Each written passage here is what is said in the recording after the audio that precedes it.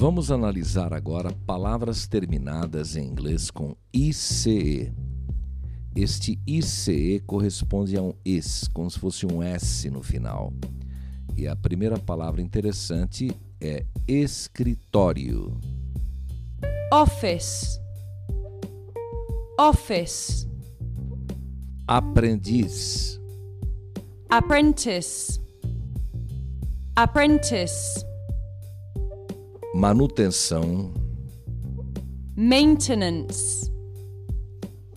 Maintenance. Prática. Practice. Practice.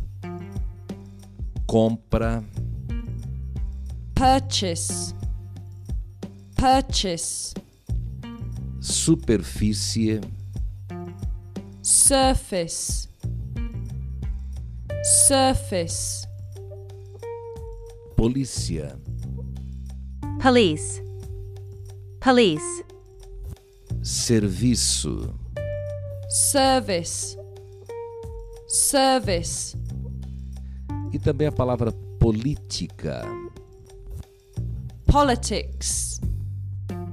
Politics. Diretriz, filosofia, política de uma empresa. Policy. Policy.